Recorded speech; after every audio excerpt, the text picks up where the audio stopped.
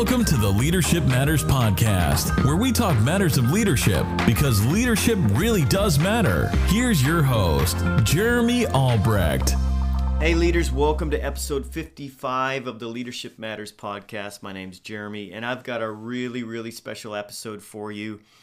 It's another Leadership Top 5, LT5, with a really special, interesting guest, an incredible leader, somebody who I've looked up to for years and admired, and somebody who's poured into me throughout the years and various seasons of my life, has been a mentor to me and somebody I want to fashion my life after. He's 76 years young, and you'll understand why I say young in a moment. He's forward-thinking. He leans young. He's managed to stay young over the years and held all sorts of various leadership positions in the Pentecostal Assemblies of Canada. He's a church leader. He's led our entire movement, our entire fellowship, the PAOC, at a season of his life. He's been a district superintendent. He's been a local church pastor. He's led our Bible college, our theological training center. And you're going to understand in just a moment why this particular episode was kind of like drinking out of a fire hose. If you have a tendency to listen to your podcasts at a higher rate, a higher speed, this will be one you'll want to go at a normal speed. You might even want to slow it down because it absolutely is gold.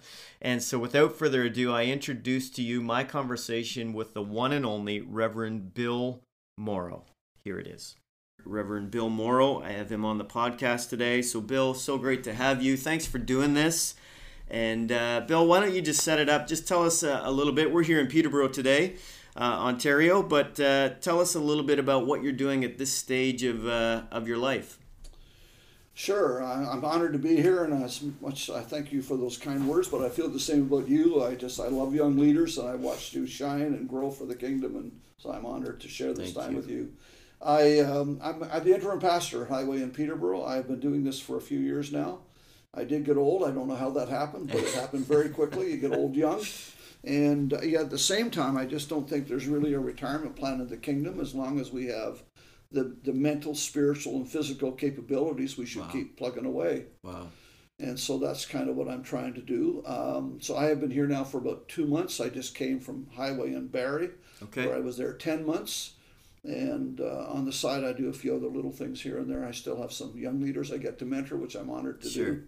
Sure. So I'm having a great time here. The staff is very young, and what a privilege to work with young leaders, and that's what we're doing and trying to encourage the church. I do feel a little mandate. I think when you have callings, you should have some spiritual mandate around that. Yeah. So here I feel like I'm supposed to hold the church together from previous leadership to new leadership. And I feel that I'm supposed to help move the church from being believers in Jesus to becoming followers of Jesus. Wow. And so we have a whole sermon series lined up. I just finished the outline up to March the 12th. And for my own preaching times. And so part of that is just trying to be really intentional about where we're going as a church and what that looks like and why we would do that. And I do think that there's a cry today for churches, to have people that have really decided to really follow Jesus again. Yeah. And so that's a real privilege to be able to do that and not beat people up or drive them there, but try and lead them there. Yeah. And you do that so well. And it's evident just even what's happening. We attend this church and are blessed to sit under your leadership during this season. And Bill, you've held, and interestingly enough, you didn't even mention it there, and that's just kind of your character and who you are, but you've held some pretty high level positions in our fellowship in the Pentecostal Assemblies of Canada. Talk to us a little bit, just kind of your resume that's gotten you to this point, and just some of the things that you've been a part of over the years in leadership. Yeah, I'm glad to do that, I suppose, but I'd like to go back a little bit if I could. Sure. I was born in Perth, Ontario, and raised in Lanark, Ontario, a little village. Not an evangelical home. There was no Christian family background. A little nominal, but not really anything. Right. And I just was raised in a very ordinary, poor family. My dad had no education. My mom not much. My dad had grade 6. My mom had grade 8. Wow. And I have 4 siblings, none of whom graduated from high school, except my younger sister, who eventually did it in her later years. Okay. My mom actually eventually graduated from high school in her 60s. Wow. Which was kind of amazing. But here I am. I've always loved books and reading, and I had a little encounter with God around age 14. didn't take well. And at 18, I really had a meeting with God in a Okay. Pentecostal church under a wonderful pastor who mentored me incredibly well. And so from there, I actually went, I wasn't sure of my life at all. I went and worked in industry for a year and then finally went off to teacher's college and was working on an undergraduate degree at the time. And back in those days, if you were grade 13, you could actually do a year of teacher's college and become Right. a school teacher. Okay. So both my wife and I ended up being public school teachers.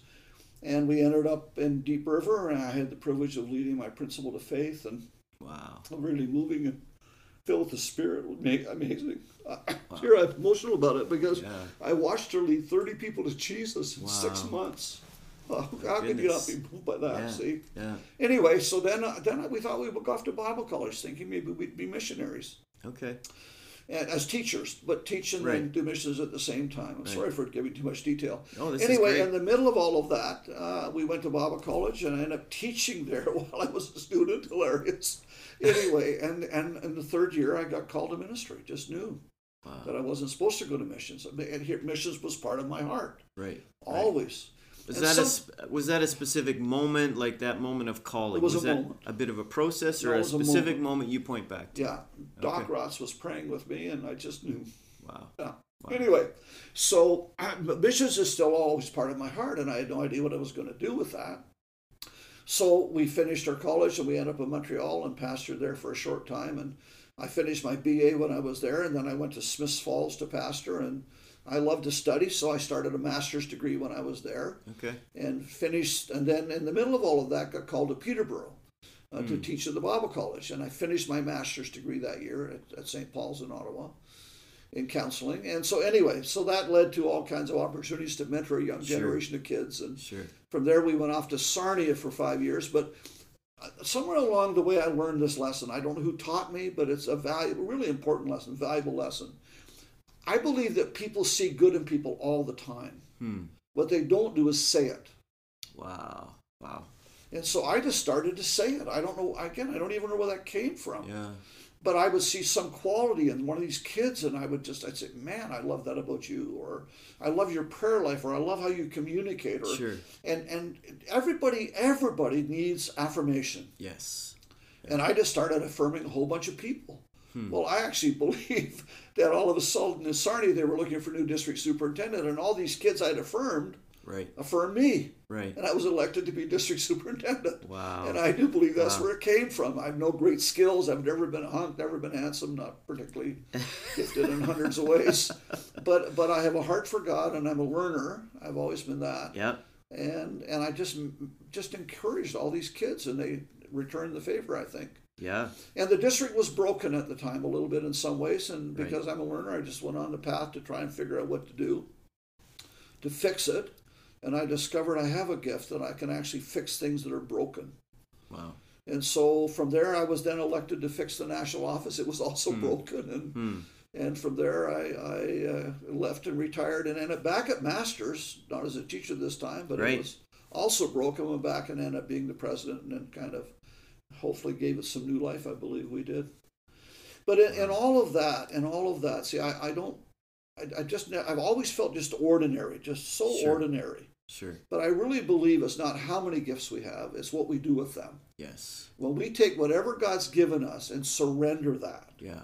then I think God has fertile soil to work with. Now, I don't think that's true everywhere because, nobody's ever asked me to lead a choir because I can't sing. And Sure. if I took the opportunity, I would Yeah. be a destruction to other Yeah. people. So there are gifts we have. So it has to be around things that are real. Right. So I think there's natural gifts and spiritual gifts. Right. And when we have those and we surrender those to God, then I think God wants to do something with them. Yeah. So that's kind of a long So story, good. but that's the Oh, background. that's so good. And we're going to get into, thank you for all that, Bill. Just it's great to hear just how God got a hold of your life and just some of the things you've been involved with and just had such an impact on so many people. I know you mentioned a bunch of young leaders, you affirmed, and I could definitely be one of those who I know I can sit here as a living proof that you are who you say you are, and have definitely affirmed me over the years, and just appreciate that so much about you. As you look over your ministry life, we're going to get to some leadership health questions here in a second, but before we get to that, as you look over all the years in ministry and Yeah. still involved to this day, if you could pinpoint, I know this is probably asking a lot, but if you could pinpoint, like, what's your absolute favorite part of ministry? What would that be? Yeah, some years ago, we changed the thinking about how we help people from counseling to coaching. Right. We still do good counseling, Sure. I think, and should be. Yeah. But so I asked myself the coaching question once, about 20 years ago, probably. Right. And I said, okay, of all the things you've done for God, what has absolutely brought you the most pleasure? Mm. And instantly, three things came to mind, without a doubt. The first is mentoring a new generation. Yeah. I love young leaders. The privilege of pouring into them Yes. is absolutely incredible. Secondly, I absolutely love the Word. Yeah. I am committed to this day. I could trot out old sermons. I try not to do that.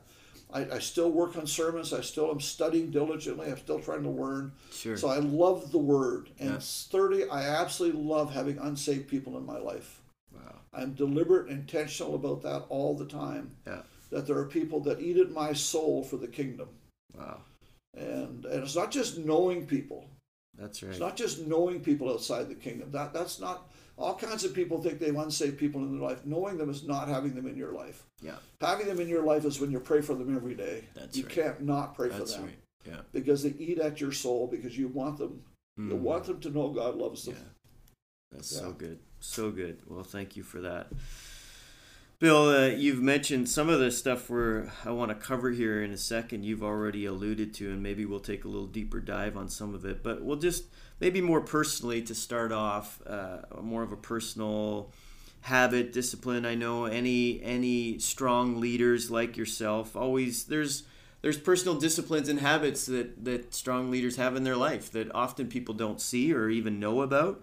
But great leadership doesn't just happen on its own. It's intentional, and I know you're very intentional with your life and your personal disciplines. But what would you say, whatever you're most comfortable sharing here today, but what would you say your most effective personal discipline? I'm talking outside of prayer and Bible reading. I'm just assuming as a spiritual leader that we're all doing that, and I know that's a broad assumption, but so outside of prayer and Bible reading, time with the Lord, what would be the personal discipline or habit of yours, maybe a daily rhythm that kind of yields the most results for you in your leadership over the years? Yeah, this is going to probably sound like a not very spiritual answer, but it's significant for me. I try to spend part of every day just thinking. Wow. I just think. Wow. And I read a book many, many years ago now from one of the young men I was mentoring at the time, and he had read the book and he recommended it to me, and it so identified what I was trying to think about in words that made sense. Yeah. And so it was called Thinking for a Living. It's not a Christian book at all. It's a secular Okay. book, and it's Yeah. years old now, probably long out of print. But this company decided that they weren't trying to actually produce commercials. They were trying to think about the ideas that would make commercials producible. Right. And I got thinking about how many times we just don't spend enough time thinking. And so I ponder God every day. There's a part of my life every single day that I just spend time just thinking. Wow. I think about what's going on. I think about the people in my life. I think about the church. I think about my family. I think about God. I think about problem solving. I think about issues that need to be fixed. Sure. And it's amazing when you do that as a Christ follower, Yeah. to do that with God as part of your life, how many times those thinking moments actually result in solutions and helpful motives and helpful means and helpful practices that actually change the kingdom. Wow. And in all of that, you get to give God glory because you realize that he's using your gifts, but at the same time, using it in a surrendered way. Wow. So just thinking that, I know that sounds not very... No, that's great. It's true. It's the first time anyone's said that on this podcast, as I've interviewed all kinds of various leaders. But that's so interesting, as I just sit here and think how many times we don't give ourselves the time and space to do that anymore, because a lot of it, I won't blame our devices for everything, but that's a huge part to play. I think even since the evolution of smartphones, I think of even times I spend alone thinking and creatively, and just the diminishing factor to creativity ever since the introduction of smartphones, because we're just not thinking. We're always numbing and medicating and scrolling, and so we just don't have the time and space. So for you, you said thinking. Like, do you calendar? Do you schedule that time in? Like, what does that look like for you on the daily? Or is it more just organic? No, well, it is. It's both, though. It's scheduled and organic at the same time. Okay. And I hesitate to share this because sometimes we add value where there's no value added, really. Right. I just have odd sleep patterns. I've had it my whole life. Okay. I go to bed, I sleep really well. I'm asleep in 20 seconds. Wow. Like instantly. And I have to tease my wife about that because she takes a little longer. Sure. Yeah. And I just said, I often will, I don't know if I could do this in a broadcast, I will tease her, if you just treated me better, you would sleep easier. Yeah. And she treats me incredibly well. Good. Sure. Incredibly well. So that's not really true at all. But so I sleep 2 or 3 hours, and then I'm awake for an hour or two every night. Wow. So that's my thinking time. Okay. So I've made use of that time to think and read and ponder, and I do other things. Sometimes I catch up in the sports news, or whatever. But generally speaking, that's my quiet. It's not prayer time. Right. It's thinking time. Thinking time. And then I'm up an hour or two, and I go back to bed and sleep another few hours, and then I'm up for the day. Wow. So I have done that since I was a kid. That's been my rhythm. Is that right? So just when I became a believer, then I started and we get into leadership. Yeah. It transitioned from just being awake to being awake with purpose. Right. So it became much more intentional. Wow. That's so interesting. Bill, I want to move on. You just referenced your wife. How long have you been married? Oh my goodness, it'll be 55 years this summer. 55 years. Wow. Long time. I've loved that woman for 57 years. Incredible. Yeah, incredible. It was a long time. And you can tell just that, again, sitting under your leadership, even in whatever space, whether it's one-on-one or publicly, you are always talking about her and your relationship in such a positive way. And I know, again, 55 years of marriage doesn't just happen, especially in today's world. And I know you've even done some studying and counseling and various things, marriage specifically. And so I'd love to just pick your brain for a second on that topic of marriage and relationship. What's the best piece of practical advice? Not necessarily that you've ever been given, but maybe that you even incorporate into your own life and marriage, relationship, or best piece of advice you often give to other couples. Yeah. And not so much in a reactive way, but maybe in a proactive way to keep them out of danger or out of, Yeah. And I know you've dealt with so many, especially leadership crisis moments with leaders who their marriage is in crisis, whatever. You've seen a lot. You've been around. And after, all your years of experience, if you could give one tip to a young leader out there listening today, maybe a newlywed couple in ministry and leadership, what would you say to them to keep them on the straight and narrow, so to speak, in their marriage? The thing that comes to mind probably arises out of our own relationship. Both Sheila and I were born into families that were not healthy. My parents had, I would consider, a dysfunctional marriage. Okay. Sheila's parents were the same. They actually separated for 10 years and got back together. Wow. But not really healthy. Right. And so when we got married young, we loved each other. There was no question. But neither one of us knew how to be married. Neither one of us were mature enough. Right. And so we fought a lot in the early couple of years, and we were in the kingdom, and I'm helping with youth, but it didn't change the fact that we didn't know how to do marriage. Right. And I remember one day we had this kind of fight, and Sheila said to me, "How come you never say you're sorry?" And I had this tender moment. Yeah. And I said, "Why would I say I'm sorry? I'm right and you're wrong." And that didn't really work well either. I guess not. And she said to me, "I'm not asking you if you're right or wrong. I'm asking if you're sorry for hurting me." And at that moment, I realized that I was hurting the one person in all the world I most wanted to love. Wow. And that changed our marriage. And I talked to her about it. We talked together, and we made a commitment together in a variety of ways. So here's the advice. It's really simple. The person you're married to is the one person in all the world you most want to love. Your mission, should you choose to accept it from Mission Impossible, is to spend the rest of your life proving that. Wow, that's good.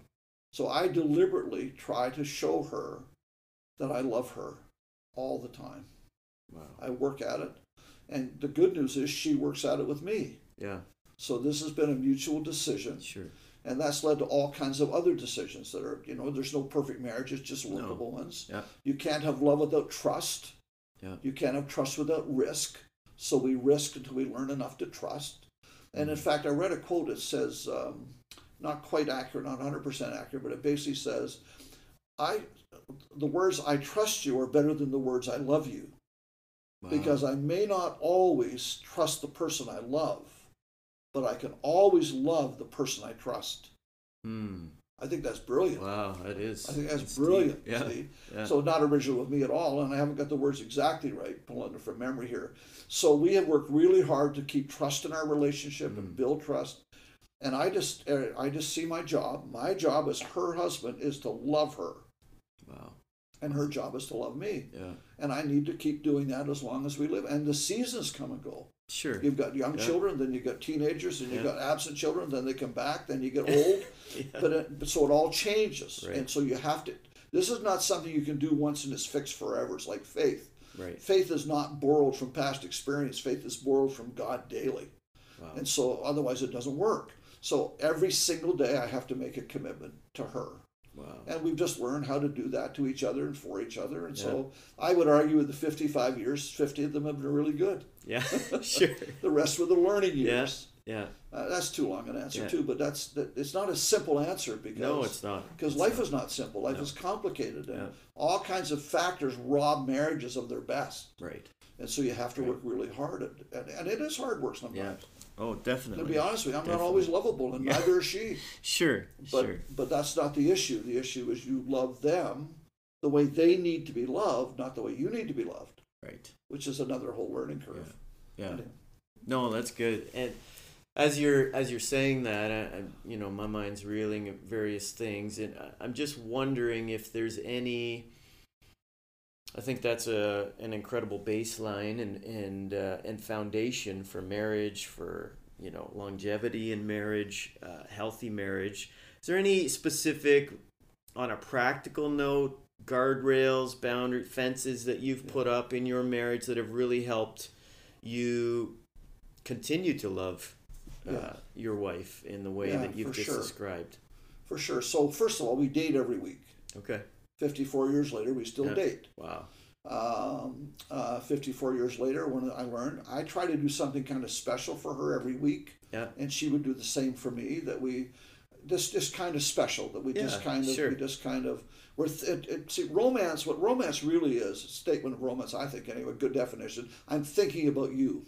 Right. So by me taking her flowers or a card, or I cook a special food that she really likes. I do a lot of the cooking in our home. I like to cook. I love the creativity of the kitchen. So I would do something special that she would just say thank you. Well, thank you means a lot because I've done it for her. Yes. And so I'm trying to love her the way she needs to be loved, and she does the same back. And so I think that's helped keep it fresh, to be honest with you. Yeah. And then we put boundaries around it as well. We don't let a lot of other people in at times. Yeah. The date nights are really date nights. They're not watching television. They're not. Sure.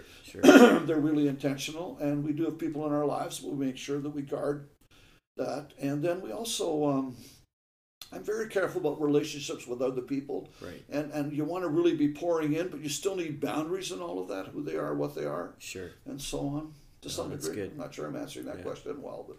No, that was great. That's great. Yeah, just on the practical level, I think that helps so many of us as younger leaders out there who are, again, it's a journey, right? And some of these are learning years and tougher years than others. So we were married about 10 or 15 years, and I realized that I prayed for her often.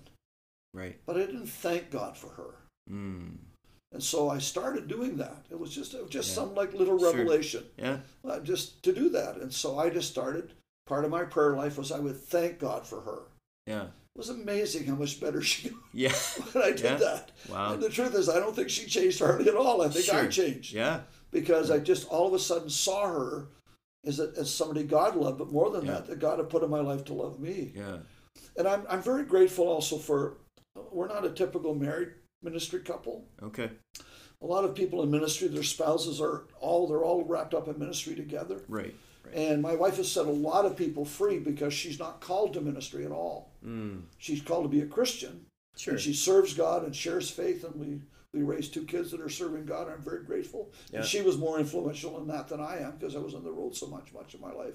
Anyway, but we just determined that I was going somewhere with that. I just had a senior's moment. I do have those. I'm 77, 76 now, soon to be 77. It doesn't matter. You're going to edit this anyway. That's good. But I just value her and thanking God for her. I know what it is. So when I go home, I have a sanctuary. Okay. So she's not in ministry. If I was married to somebody in ministry, I'm very driven. I would never get off the treadmill. Right. And twice in my life, I got on the treadmill and couldn't get off. Wow. And she came to me and said, "You're out of control. God is not honored by this. You're out of control, and you need to get off the treadmill." And she helped pull me off. Wow. And I'm so grateful. She rescued me. She really did. So I'm grateful to have somebody that actually holds me accountable for the other issues of life besides just ministry, because I could work all the time. Yeah. She makes me skate once in a while. We go for walks. We cross-country ski. We go for dates. And I do the arranging of the dates because she's taught me how important that is. Great. So in some ways, she has kept me sane. Yeah. That makes sense. No, that makes a lot of sense. As you have been around such young leaders, you've been so intentional about that and staying young, I think, and we'll get to that maybe a little later, but you've been so intentional with surrounding yourself with younger leaders, and it keeps you forward thinking. I know that's part of it. But as you watch younger leaders today, any concerns you'd say, again, still on this topic of marriage, relationships, like what are some of the concerns as you look, if you could speak into a young leader's life, into their marriage, or maybe concerns you see in people where marriages are falling apart, especially ministry ones, especially leadership ones, like what are some of the concerns you see and that people need to be aware of, and hey, that's a red flag, like you really need to watch that if you're going down that road? Yeah. I'm not sure I'm going to answer this question well, because I do have two concerns for this generation. Yeah. The first one, I want to honor them. They're as bright as we ever were. Yeah. They're maybe more godly than my generation was in some ways. We were so tied to legalism and rules. Right. And they don't want any of that. They just want to meet God. Yeah. And I see a fire for the kingdom in young leaders today that absolutely thrills my soul. Wow. The dangers I see a little bit is I worry about a church that's not on fire. I think most of our churches are filled with all kinds of great believers, but not many followers. Right. And they're not passionate about the lost. They're not so churches become a place where I feel good rather than I'm transformed into a disciple that makes me like Jesus. Wow. And so I see these young leaders who really want to be like Jesus. So where do they go to exercise their ministry gifts, if they're called to ministry, for example, where they're going to get that kind of mentoring, where they're going to get that kind of intentionality, and I worry about them getting caught up in the church system. Yes. Rather than the kingdom of God. Yeah. And I do worry about that. I also worry about the generation a little bit because I do think they have a tendency to quit easily. They get discouraged easily. They need to be shored up a bit more than average. Yeah. And so that, again, I think takes mentoring. And so I have a few people that I feel like I spend just 2 or 3 of these. I don't want many of them. Yeah. But I feel like I'm talking them off the wall all the time. Right. Incredibly gifted, incredibly talented, but easily discouraged. And just so if I could change anything, I would have mentors who were more patient, taking longer, and just keep shoring them up because they're worth investing in. Wow. But at the same time, help them not quit. Yeah. In that sense of the word. And so that's true of marriage and ministry and everything. Yeah. God really has called us to a lifelong commitment. I think what we do can change, but the commitment doesn't. Sure. Yeah. And so I see such good in them, such fire. But I worry about the deadliness of a kingdom that's not always on fire. Yeah. And I worry about the lack of mentors. So good. Bill, you've touched on this already, and kind of your 3 favorite things, going back to that about ministry, and you mentioned one, just unsaved people. So I know this is near and dear to your heart. I know in one-on-one moments with you, you're always talking about somebody else you know who's lost and who is a friend to you, not just an acquaintance, not just somebody you wave at, like you mentioned earlier, but how do you, as a busy leader, you're also so busy. I mean, you're involved in so many things, even in quote-unquote retirement, probably busier in some respects than you were years ago. But how do you, as a busy leader, stay missions-minded in your community, just in being intentional about lost people and reaching those people? I know it's your heart, so it's a passion, and that's part of the answer, I'm sure, but how do you do that because you just spoke, to many younger leaders, and one of your concerns being that maybe not as intentional about lost people? How have you done that? Again, coming from my background, I think helps. Right. I wasn't raised in a Christian home. Sure. And the minute I gave my life to Jesus, I realized my family were lost. Okay. And I went home. I remember telling my dad he was going to hell. He wasn't Right. excited about it at all. Right. At all. It took 5 years for him to come to faith. Wow. But when he came to faith, it was a wonderful thing. And I watched Wow. my mom and my sister. Yeah. I still have family members that are not in the kingdom that I love desperately. Sure. And so I think having that background and knowing what Jesus did in my life, Right. I think that has helped. And then God has given me opportunities along the way. Just met people that just were in my early walk with God. I had the privilege of meeting people outside the faith, and we became friends, and I just watched them come into the kingdom. Yeah. So that laid a pattern for all of that. Right. And then I ended up being our national leader for 12 years. And I remember a pastor calling me one day, and he actually said to me, was telling me the story of somebody he just led to Jesus, not as a pastor, but as a friend. Yeah. And I looked at my own soul at that. I started to cry because I realized I did not have one unsaved friend in my life at that moment. I got so busy with church people that I honestly could not identify somebody that ate at my soul. And so I just determined I would never lose my soul vision from that moment on. Yeah. So I really work at it. So my wife likes to shop. I'll go to a mall and I sit and read while she's doing her thing. Sure. She likes to look at 100 things and she shows me the 2 or 3 that matter. Yeah. So I pray for people. I pray for people in malls. I pray for old people that are in walkers and young people and young teenagers that are just so full of themselves. I love it. Yeah. And kids that can't walk, they bounce, hop, skip, jumps. Anyway, and in Ontario, every 10th person I pray for is a believer. Wow. But 9 are not. Wow. And I go to Montreal and I have to pray for 144 people. I pastored there twice. I have to pray for 144 people to pray for one believer. Wow. That changes your life, you see. Yeah. So how do we keep soul vision?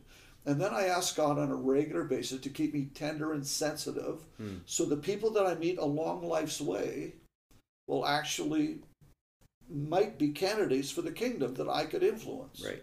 And I'm not the only influence. God uses a whole variety of people. Yeah. Totally. But along the way, as I've tried to stay sensitive, somebody will come along and I meet them, and the next thing you know, we're having coffee or tea or I'm in their home for a meal or they're in my home. And I do think it's different than it used to be. I'm big on angle scale of conversion. I actually worry about the church that preaches to other people. Like I think as a church we're answering questions nobody's Sure. asking. Yeah. So Engel would say people in our world often have no God awareness at all. So I love how Jesus went to people and he dealt with them as they were to start with, before he could lead them in what they could be. Right. And so I've asked God to keep me sensitive to people as they are. And so right now I'm mentoring a believer who's a believer now, wonderful believer, serving God really well. I mentor them on a regular basis. But when I first met them, they were out of the church, got really hurt in the church and left. Not turned off with God, but turned off with religion and the kingdom and church of awful. Sure. It took 10 years for them to come to faith. Wow. Well, we waited on them. Yeah, God said, just be patient, just be patient. Wow. And so we had them in our home, we were in their home, and we went on vacation together once. Sure. And in the middle of all that journey, the questions started to get deeper and deeper and deeper and deeper. And finally there was a moment when faith was shared and they came to faith and are still like just passionate for the kingdom now. Well, that seemed like a long time. Looking back, there were moments of frustration and absence and blank, but 10 years later, it worked. Yeah. And so I do think the redemptive model is more patient than it used to be. We have to go as Jesus did to people as they are. And then I'm always just looking for new people to move into that circle of people that I feel God wants to use me in their life. There are people I could never leave to Jesus. I don't think like they do. I don't. Sure. So and the same for you or all of us. Yeah. That's why it takes all of us to do this. Wow. And I also think in every believer, there's other voices besides ours. We don't want to be arrogant and think we're the voice. Yeah. We're not. Yeah. God doesn't just depend on us. That's good. But if you're intentional about it, you will always have people in your life that eat at your soul. You pray for every day. You love. You care about. And I have this strange conviction. It really does eat at me. I've just never met anybody God doesn't love. Wow. Yeah. No matter how bad they are. Yeah. Yeah. And if that's really true, and I'm really his disciple, I should love them too. Yeah. That's not easy. Sometimes they're not very lovable at all. Yeah. Really. No, that's good. One of the people in my life I consider to be a bit of a drunk, to be honest with you. Yeah. But that's okay. It's God loves them. That's right. And so I love them. Yeah. And you try to show that by relationship and time. Anyway, it takes time. It requires commitment and energy. Yeah. To cook meals for people and have them in your home and you're in theirs, and but the kingdom isn't built in a day. Souls aren't won in a day. Yeah. The days of instant conversion are gone. Right. And in all honesty, the days of revival in our churches, I think, are gone. The days where we have parades of people coming to get saved, those days are over. Yeah. And it was never biblical anyway. Right. Jesus didn't tell us to get people to come to church. Jesus told us the church to go into all the world and make disciples. That's it. And when they become disciples, they come to church. Yeah. I mean, that was his plan. That's right. So I think if we get back to that, I think we have a chance to influencing. I think we have a chance of influencing the world for Jesus. Yeah. I really believe that. So good. What would you say to a busy pastor out there, a busy leader who maybe finds himself in a place like you were a number of years ago as the national leader here in Canada? Maybe you, as you described it, lost your soul a little bit, didn't have any unsaved, lost people in your life. Yeah. Maybe there's a pastor listening today that recognizes, you know what, if I look around and I'm honest, I'm telling my church to do that, I'm telling my people, but I don't have that. Yeah. Where do they start? What would you say to them? Is it just a quick piece of advice to them? Hey, start here. Well, let's go back to the great commandment. We love God with all our heart, soul, mind, and strength, and we love our neighbor as ourselves. So who's your neighbor? Yeah. Who lives across from you? That's good. Who are the people in the corners? Who are the people beside you? Who are the people behind you? Do you know their names? Yeah. Do you know the names of their kids? Do you know that teenage boy next door who loves to play hockey at 14 would love it if you showed up just to be at his game? Yeah. Do you communicate with them? Do you join the street parties? Do you hand out candy at Halloween when everybody else is there and you're not at some church function with your lights off and they don't know why you're not handing out free candy to kids? Yeah. But you're actually part of the neighborhood. You get involved. So I just found a great place to start is with neighbors, people you actually live near. Yeah. And again, like I know pastors who live across from people, they don't know any of their names. Yeah. I would never let that happen. I would work really hard to get to know who those people were. That's good. And sometimes those open doors, and sometimes they don't. I had a neighbor once in the town I lived in. He was a retired guy and really handy, and I'm not handy at all. And he loved to help me with things. And so my way of getting to him was I asked for help all the time. Yeah. And he would always be willing to come and help. And I would pray for him that would open a door that I could help him. Yeah. And it never happened. Yeah. But it kept me aware that I knew he wasn't saved. I knew he was lost. And even though it doesn't always work, there's still that investment. And maybe he's a believer today because those years of investment. Well, that's it, right? I don't know where the harvest is coming in all the time. And that's some sow and some, some water and some reap. Yeah. But if you don't reap if you don't water and you don't sow. So maybe we have to do all those pieces. Wow. So good. I love the reaping. Yeah. That's my favorite part. We all do, right? I love the reaping. We all do, yeah. But we don't always get to be on that end of it. I had 6 years sowing into that person, and it was hilarious. We got to know he and his wife, and we had this cat, and they loved to feed our cat. They didn't want one, but they loved to feed our cat. So I don't know. Once I come home one day, and he's got his ladder up, and he's cleaning the leaves out of my eave trough. Wow. And I'm thinking, you shouldn't be on a roof in your age. Yeah. But anyway, there he was. And, wow. But I could tell you his name and his wife's name and about their children and what he did for a living and you just it's so good. You just be interested in people. Jesus, do you ever notice how Jesus was interested in people? Yeah. He really liked people. Yeah. I don't like them as much as he does, to be honest with you. No, exactly. But I'm interested in them. You're right, though. They have stories and that's one of the reasons as a sideburst, one of the reasons why you can't be an interim for a long time in a church. Because every church person wants to tell you their story. Yeah. But they don't want to tell it twice. Yeah. They don't want to tell it to an interim and then tell it to a new pastor. So they need to tell it to the new pastor. So that's why interim periods shouldn't be long. Yeah. And when you come in, you know it's going to be short, so you gotta do what you can in a short time. But you're always feeding into the next leader, Right. so that when they come, they feel safe. When that leader comes, those people feel safe to tell him or her their story. Yeah. So that they can work together for the kingdom. I know it's a sidebar, but No, I love it. This is so much gold here. It feels in some respects like drinking out of a fire hose today. But I do admit that, don't I? I knew it would be that I way. tell and everybody that's, it's like that. yeah, If you come and talk to me, it's like I drinking out love of a it. fire I hydrant. love I it. know that. No, this is so good. Bill, you talked about ministry, and you've talked about, just even this interim period and here in Peterborough right now. And you've been in ministry. How long has it been? Full-time Well, I'm vocational 76 ministry? and I started in 1973. How old? I was 27. Okay. It's a long time. A I'm long almost time. 50 years of ministry. Wow. Incredible. One more year. And again, like kind of the common theme laced throughout all these things today is none of that just happens, right? And No. we're seeing great, incredible leaders fall all the time, and we're all human. We all are still. Nature is, born with a sinful nature. And how have you managed to, knowing that leadership ministry is not a sprint, right? Yeah. And we hear this all the time. It's a marathon, and you got to pay, all of that. But what's kept you in the game? Maybe it's a guardrail, maybe it's a boundary, a personal thing that you've been super intentional about in your life and your ministry. But what's something you've put in place that's you would point back to and say, if you took it all else away, this one particular thing has probably been the most influential in keeping me going at this for so many years and still passionate about it. Yeah. Well, the things we've talked about are obviously part of that, but three things come to mind, to be honest. Yeah. The first thing is because I am driven and because I do work hard, I create a lot of what I call intimacy deficits. It's not just original with me. It's original in psychology. They talk about it. Right. People who give a lot of themselves away become empty. They feel depleted at times. Right.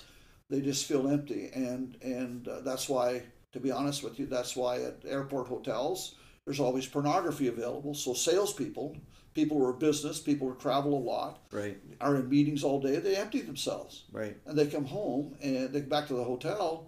And the problem with intimacy deficit, it will be replenished either healthily or unhealthily. Ooh, wow. So you can replenish that healthily or unhealthily. So pornography is a great way to replenish it unhealthily. And I know a lot of pastors who give their souls on Sunday, right, and they go home and they don't talk to their wife and they don't talk to their kids. They watch mindless television for too many hours. And if you watch enough television these days, you probably watch stuff you shouldn't watch. Sure. To be honest with you. So one of the things that fills up the intimacy deficit is physical touch. And so Sheila and I have practiced this for years. When I walk home, when I get home after a service, when I walk in the house, she meets me and she hugs me. She fills up the emptiness. Wow. And that's all it takes is one hug to do that.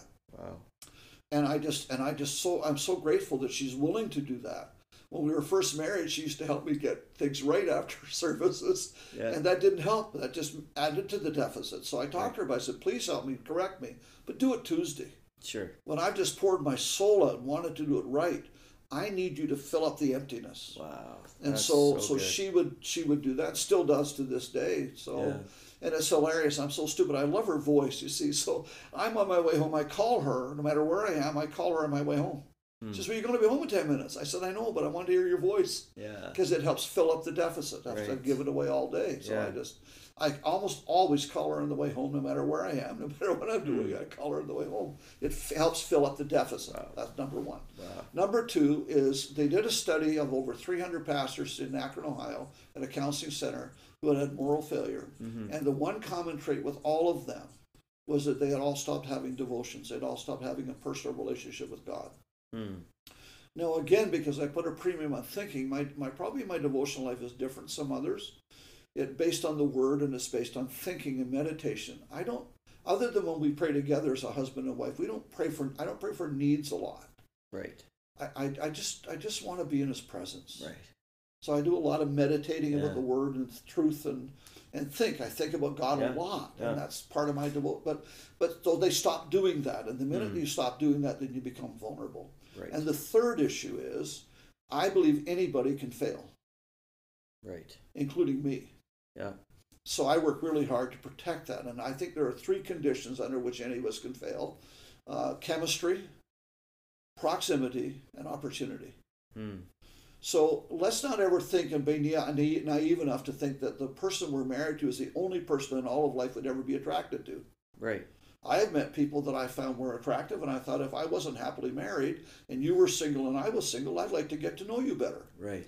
I don't ever let that happen, because I am married and I love the person I'm married to, and I actually like the person I'm married to, so I wouldn't let that happen. But I'm not going to be naive and think that I couldn't think somebody else was attractive. Sure. And I know other people find my wife attractive. She's a lot prettier than me. Thank goodness for that. Anyway, but so I'm honest. So there is chemistry. Yeah. So if you have chemistry with somebody and you work close to them, now there's proximity. Now you have an opportunity to get to know them better. Wow. And now all of a sudden you can actually develop an emotional relationship, which is not healthy or wise. Yeah. So you have to guard against that. And then if you have those 2 together and some opportunity comes along where you actually are in moments of aloneness now, that could easily become more than, and ministers fall. Yeah. So I have a friend of mine that I did some counseling and restoration with, he and his wife, and that's what happened to him. He just got so busy, he stopped praying, stopped being with God a little bit. Yeah. And this woman came in to get help with her marriage, and he found her attractive. And he said, I remember the day it changed. She said to me, we always talk about me. What about you? How are you doing today? And he said, I'd had a bad day that day, and I told her, he said, that was my mistake. Wow. Our relationship changed from that moment on. It was no longer me helping her in her marriage.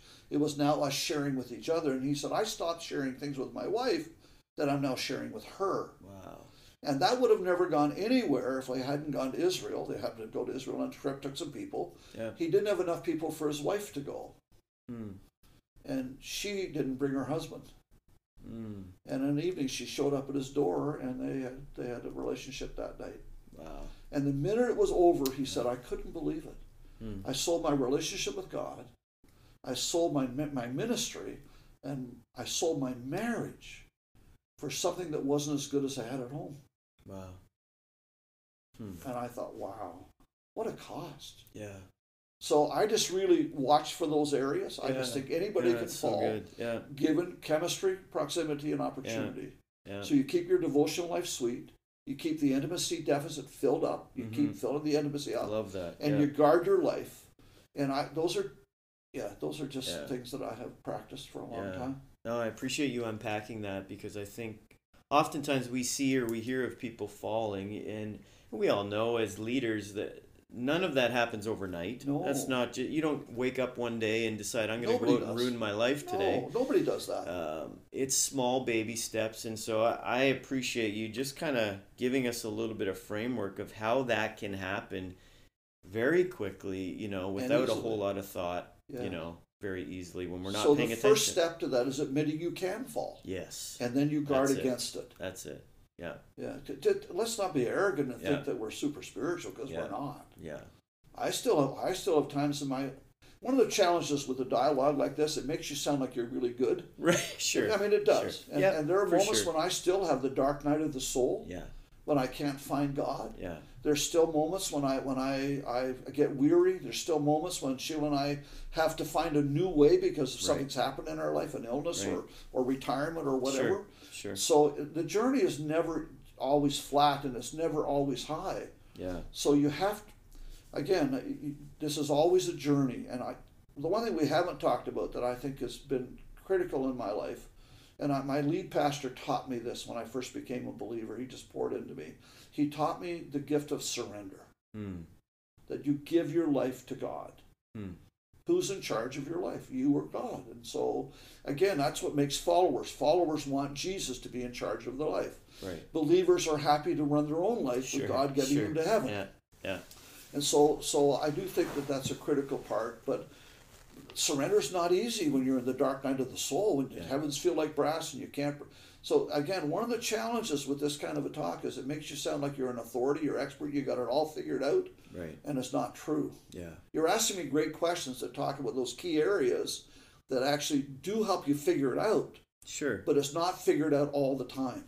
Hey, no, it's not. You and I both, and we've had conversations about that, and And everyone goes through stuff. We do. We're not immune as ministers, as leaders. We're not immune from any of that. We all encounter things on the daily. And I think it's helpful, though, and I love your transparency. I love that you even said that, because you're right. I've listened to podcasts before and you go, man, and it almost seems overwhelming because I could never be. That sounds so grand, and I don't know if I could ever achieve that or get to that, but I just appreciate you saying that here today for our listeners, that neither of us are perfect, and I've definitely had those seasons. I've gone through my own dark night of the soul, and sometimes it's longer than we want it to be. It lasts a lot longer.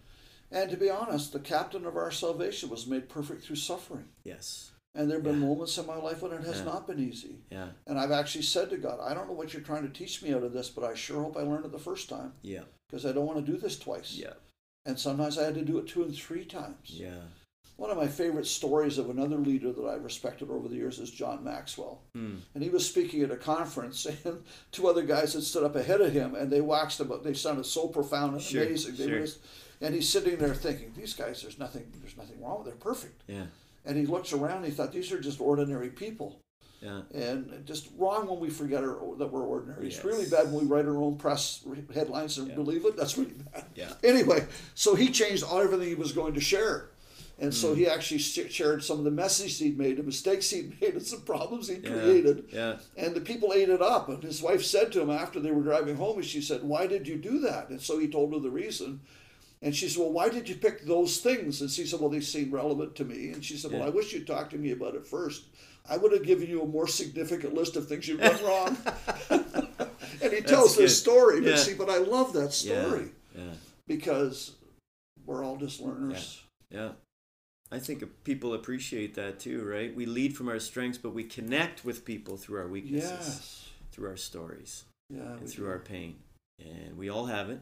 And if you haven't had it yet, leader listening today, you will at some point. Yeah. And it's really, I was thinking the analogy, I just spoke a message on this last week, but just the whole analogy of a grape, and just how a grape is one of the few fruits that are actually harvested to be crushed. Yeah. And you can't get the great value out of a grape unless it's crushed. It doesn't become wine which is way more valuable and way more adaptable and oftentimes we as leaders have to go through that crushing season before God can bring our best out of us. Yeah. His best, really, not our best. But and I think there's a problem with that. I read Peter, add to your faith knowledge, to your knowledge temperance, and so on. If you go through that list, there's one in the middle called perseverance, long-suffering. Yeah. I think God lets us bump up against that. Yes. He takes us there. Yeah. And we bump against it, and he'll let us walk away. Yeah. And never get past that. Yeah. But when you never get past it, you're always in the why me stage. Yes. Why me? Why does this happen to me? Why me? If you can get past that, that's that surrender moment. Then all of a sudden you say, well, why not me? Yeah. Why made me so special that we couldn't have problems or family issues or divorce or sicknesses or illness? God, what are you trying to do through all of this? And so it becomes that surrendered life. Yeah. And it's only at that moment I think we actually have godliness touch our lives at all. And it's easy to say that, but again, it's one of those moments you have to go through, I think, often. Yeah. You keep going through that. Yeah. But I watch Christians all the time. I believe they hit that. Yeah. And then they walk backwards. They step back because they don't, and they never really lead anybody to Jesus. They're not really servants. They're not really, they're here, they're in the kingdom, they're going to heaven, but they're not really what God would want of them. Yeah. And I don't want to be one of those people. Yeah. I love them. My goal is to help them move past that. Yeah, exactly. I want to help them get past that. But I don't want to be one of those people. I want to cross that line and surrender. Oh, it's so true. So key. Well, Bill, this has been great today, and I know you're a busy leader, and so I don't want to hijack your whole day, but this has been awesome. I want to close by just asking you a few one-off questions, just real quick, just to laser in on a few things, where you're thinking, where you're leaning in this time and space, in this season of your life. But real quickly, best, if you could recommend a resource to a leader today. Maybe it's a book, maybe it's a podcast, maybe something you've come across that's probably been the most influential thing in your growth as a leader, what would that be? Yeah, so recently I actually I know he's been criticized by lots of people, but I do like Andy Stanley's view of the kingdom. So I think the book Irresistible was a great book. Yeah. It actually separates the Old Testament from the New in a way that's important. Okay. I do think we have a tendency to take Old Testament laws and we bring them into the New Testament world. Right. We're not under law, we're under grace. Right. And I do think that that's a significant, and it helps it just helped me identify things I've thought for a long, long time. Yeah. And so I just finished the next latest book. It's very American, but Not In It to Win It. Yes. And I really think that really identifies what the kingdom is about. So Sheila and we don't read the Bible together for our personal life. We actually read books together. So we just finished those 2 books. Well, we had a book in between them, but we just finished. Finished Not In It to Win It together. That's good. And I've started a new book now, but. So he's been a bit of an influence. I also work really hard to talk to other pastors that I respect and admire. One of those, I probably don't want names here, but one of those pastors of a larger church in Toronto, and he and I think quite a bit alike, but we have a tendency to sharpen each other. We share ideas, and he'll correct mine, and I try and correct him a little once in a while. And he's amazing. I'm old enough to be his dad. Sure. And I'm very grateful for that he's in my life. That's a sidebar. Yeah. One of my best friends is 28. I'm 76, almost 77. Yeah. And he and I have been best friends for 10 years. Wow. Isn't that amazing? I'm so grateful. That is amazing. Phenomenal. Yeah. But so I do some books, and then I think it's really important who we hang out with. Yeah. I think that really, really matters. For sure. And then, this is going to sound a little arrogant, but one of the learning people I learn from is me. Yeah. Because I have these thinking moments. Right. So you just, you're thinking, why did that not work? And then you can figure out why it didn't work. Yeah. So the next time you can do it so it does work. Yeah. Or why did that work? Well, you spend time thinking about that. You're pondering, you're meditating over it. And then you can figure it out, then you can make that transferable. Wow. So I do think God has put within all of us gifts and I do want to be reading and I do want to be learning. Sure. But every leader I've ever met, God has put within them gifts. Yeah.